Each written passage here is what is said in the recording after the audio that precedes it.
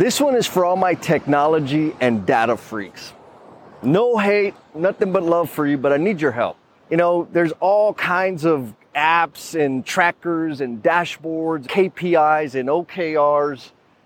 And I just gotta say I'm disappointed because it feels like we're measuring the easy stuff and just finding different ways to twist them and turn them and polish them and shine them.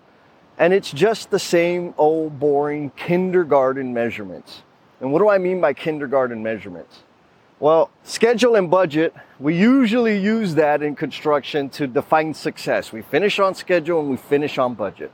But what we don't talk about is the cost to the human lives that work ridiculous amounts of hours in less than amazing conditions to get that work done so that some company can put on their website on time and on budget. And so here's the ask.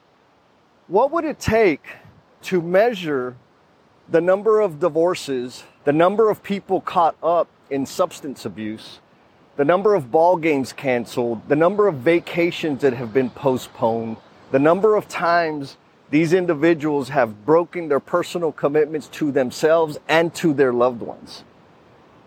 Can you give me a dashboard that does that? Be cool, and we'll talk at you next time. Peace!